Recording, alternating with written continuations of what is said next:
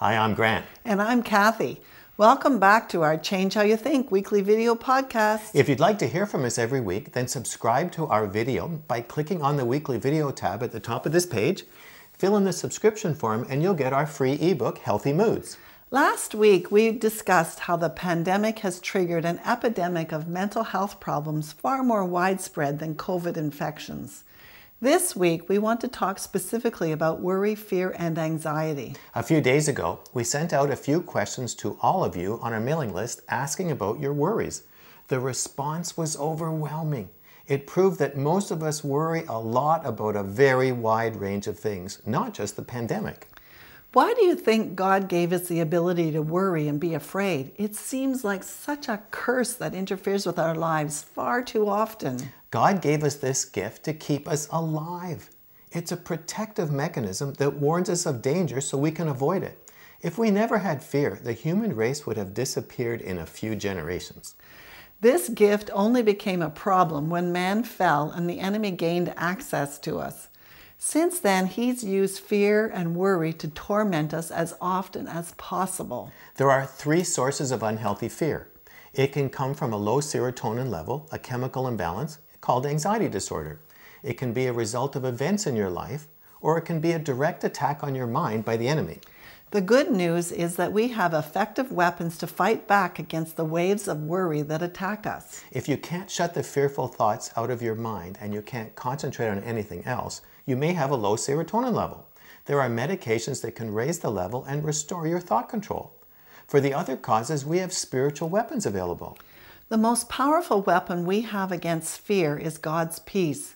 Philippians 4:6-7 says, "Do not be anxious about anything, but in every situation, by prayer and petition, with thanksgiving, present your requests to God, and the peace of God, which transcends all understanding, will guard your hearts and your minds in Christ Jesus." Here, peace is described as a defensive weapon that will guard and protect your heart, but it's also an offensive weapon.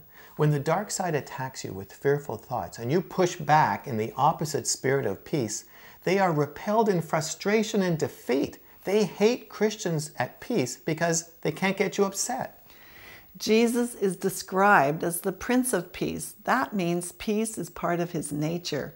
Since the Holy Spirit lives in you, it means you have access to all of God's peace. It's like having an unlimited bank account of peace available for you to draw on. God's peace is the antidote to fear. Now, I know that's easy to say, but how can we find peace and apply it? The first step is in Psalm 131, verse 2, that says, "I have calmed and quieted myself." So how do you quiet yourself? Well, it's a choice.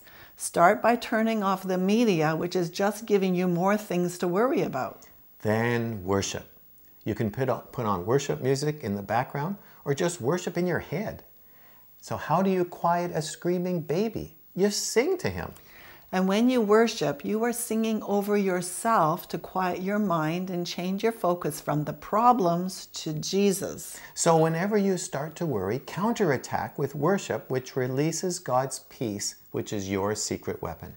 Because of the size of the problem of worry, fear, and anxiety, next month we are having a special event, the Worry-Free Intensive. It will be a free 3-part seminar to help you win the battle in your mind. We'll send you an email and let you know when registration opens. If you'd like to gain more control over your thoughts, moods, and reactions, join our Free Your Mind weekly online video program. It's a great way to grow mentally, spiritually, and emotionally when you can't go anywhere. You can learn more about it using the links below this video. We'll talk to you next week, but this week, fight back against worry with your spiritual weapons.